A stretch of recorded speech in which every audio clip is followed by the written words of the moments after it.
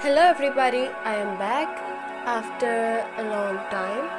So my phone lost its display, so that's why I couldn't record any podcast episode. I think 5 days or 3 to 5 days. I don't really know, but that's why I take a little bit long to record a podcast episode. So I'm back.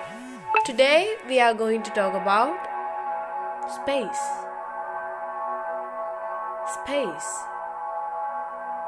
It's mysterious. It's majestic, and it's a unique place. And there are a lot of things we know and we don't know about space. The speed we travels in space takes little time. According to the time in space, it's called time dilation.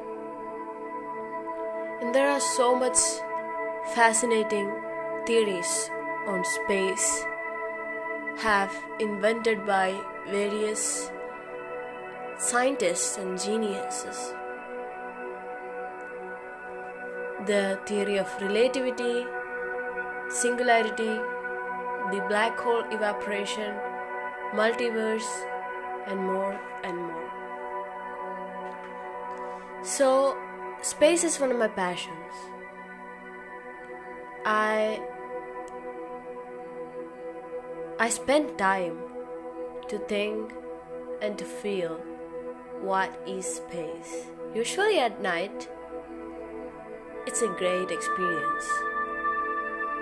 Walking through the theories, think and think, finding new things, new theories derived from the existing theories. So I found a thing. I hope it's a discovery. I didn't read anything that before, so I think it's a new thing, new stuff. So that is, we know that molecules are connected. It's connected each other. Like that, all multiverse are connected. If the theory called multiverse is true, I hope this one is also true. So I think in a space, the amount of substance contained in it results its expansion and contraction. So I think if a multiverse contains more matter, more information and things, I think it's contracting, not expanding. So I need some clarifications on that. And the next one is, what is the mass of a black hole? What is the mass of a black hole? Is it cause the expansion or the contraction of space? My finding is that science is the best subject for overthinkers. If you are an overthinker, you should try this one. Think more, like from one theory to another, connect everything. It's a great thing to find a new stuff. And I am so small to talk about space. It's something mysterious. Even we don't know 1% of the observable universe, then what is the other universe? So what is after the observable universe? Maybe dark matters? Dark matters are the substance which do not reflect, do not emit light. It's always dark. Or our universe is just a ball on a massive place of multiverse. Jesus, then how small we are. We don't even know the existence of other kind of life, maybe aliens. So I believe in aliens because universe is a vast area. So there is a great chance for aliens in some other exoplanet like Earth, or maybe more inhabitable place like Earth.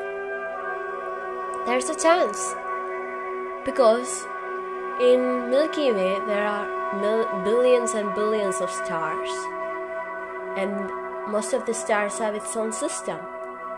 So the sun is called solar, so that's why our system is known as solar system. Other stars are also have its own system. So Cancri A, it's a star, have its own system. So there is 55 Cancri E. It's a planet, it's an exoplanet. The thing is that it didn't revolve, so the one place of the 55 Cancri E always stays dark, and the other part is molten lava, it's an ocean of molten lava. And the little space between the lava part and the dark part, there's a twilight zone. The twilight zone is empty, it's just empty. Then we are curious. I like the people with a curious mind to know about more things. We are small. We don't have enough knowledge on space. We have to find out new things. So since 1 week I was thinking of some theories, and I found something new, and I was just messing my brain thinking of these stuffs. So if you are a space passioner, you should have to find the exist theories and stuff related on space, and you have to make your own researches. So I plan to make an observatory inside my house to explore more, and I will try to upload each and every episode. I will try to upload new episode every day because I got a mother's phone, so I can do it. So wait for the second part of Space Talks. I'm leaving. You are listening to Happy Minutes with me, and I'm Lakius. Mio Phyllis, dear gracious, hasta pronto. Bye.